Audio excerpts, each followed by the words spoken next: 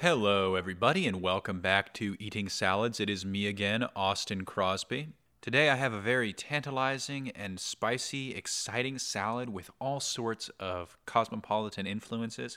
It has a spring mix and then a bunch of peppers of every color. We have 3 varieties of those little snacking peppers that I assume are just baby bell peppers. And then we also have a whole bunch of those long green sweet chilies. But then on top of that, we've added curry-flavored tofu that we got from that Asian market the other day, as well as poblano ranch.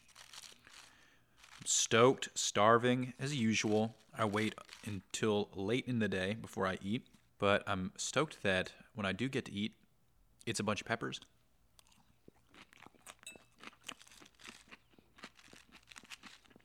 Very nice.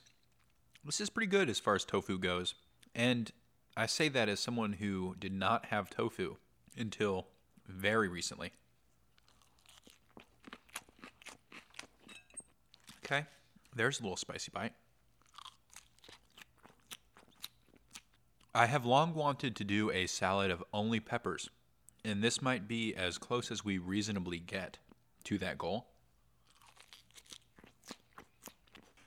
Honestly, all these peppers really look like the logo of the Olympics. There's some strange smell I'm associating with this salad, and I can't tell if it's the tofu or the ranch. It's just like a haunting smell that I don't really want to go through the detail of describing because I'm trying to ignore it. But this is the first time that something like this has made me not want to continue eating the salad. I think it'd be wasteful if I did not, so I'm going to. Also, I forgot to mention there's a lot of onion on this salad. It must be the tofu.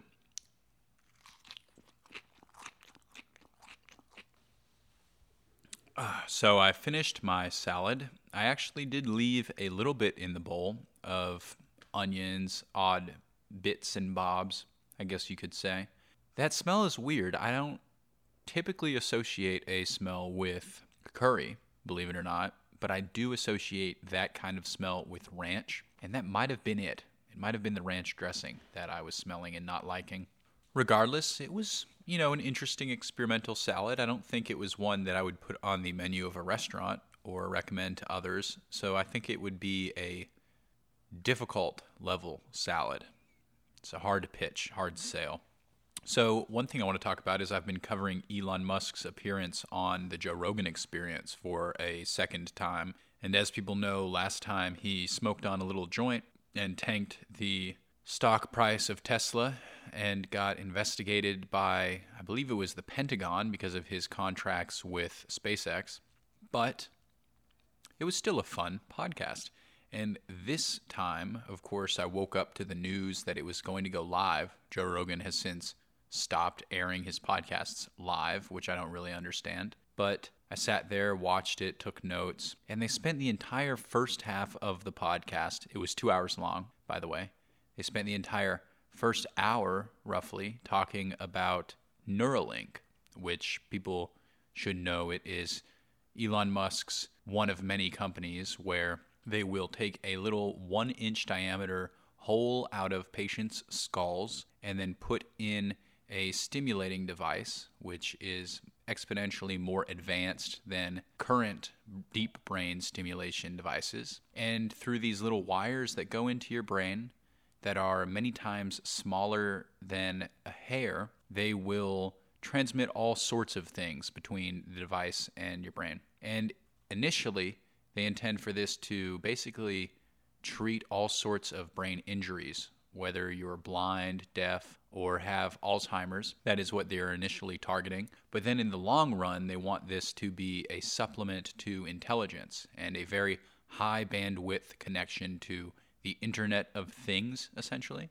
And it makes a lot of sense. It does seem like not maybe the next step, but a step that you can see being taken. And Musk gave a very interesting timeline, basically one where in the next year they want to do a human trial to, say, treat blindness, but that in the next 5 to 10 years, we will see these being implanted into people, likely more like 10 years, but we will see these implanted into people so that they can communicate with one another without using speech. They can look things up on the internet without having to go into their phone. And it all makes a lot of sense to me. I'm someone who is young enough to be able to imagine those sorts of things, or at least forward thinking enough.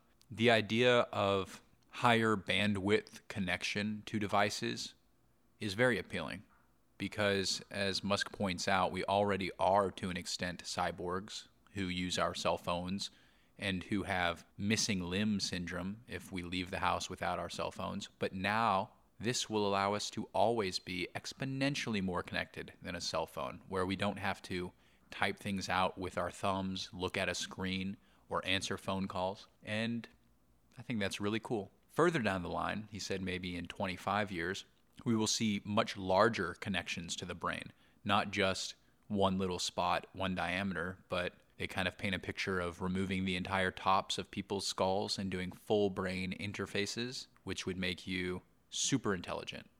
Honestly, the first step would make you super intelligent. This next step would be for if you truly wanted to ascend. And they talk about some science fiction-y, but maybe not science fiction-y elements, where, for example, if you were to die now, your social media would still act as almost a ghost, living on with perfectly recorded moments of your life.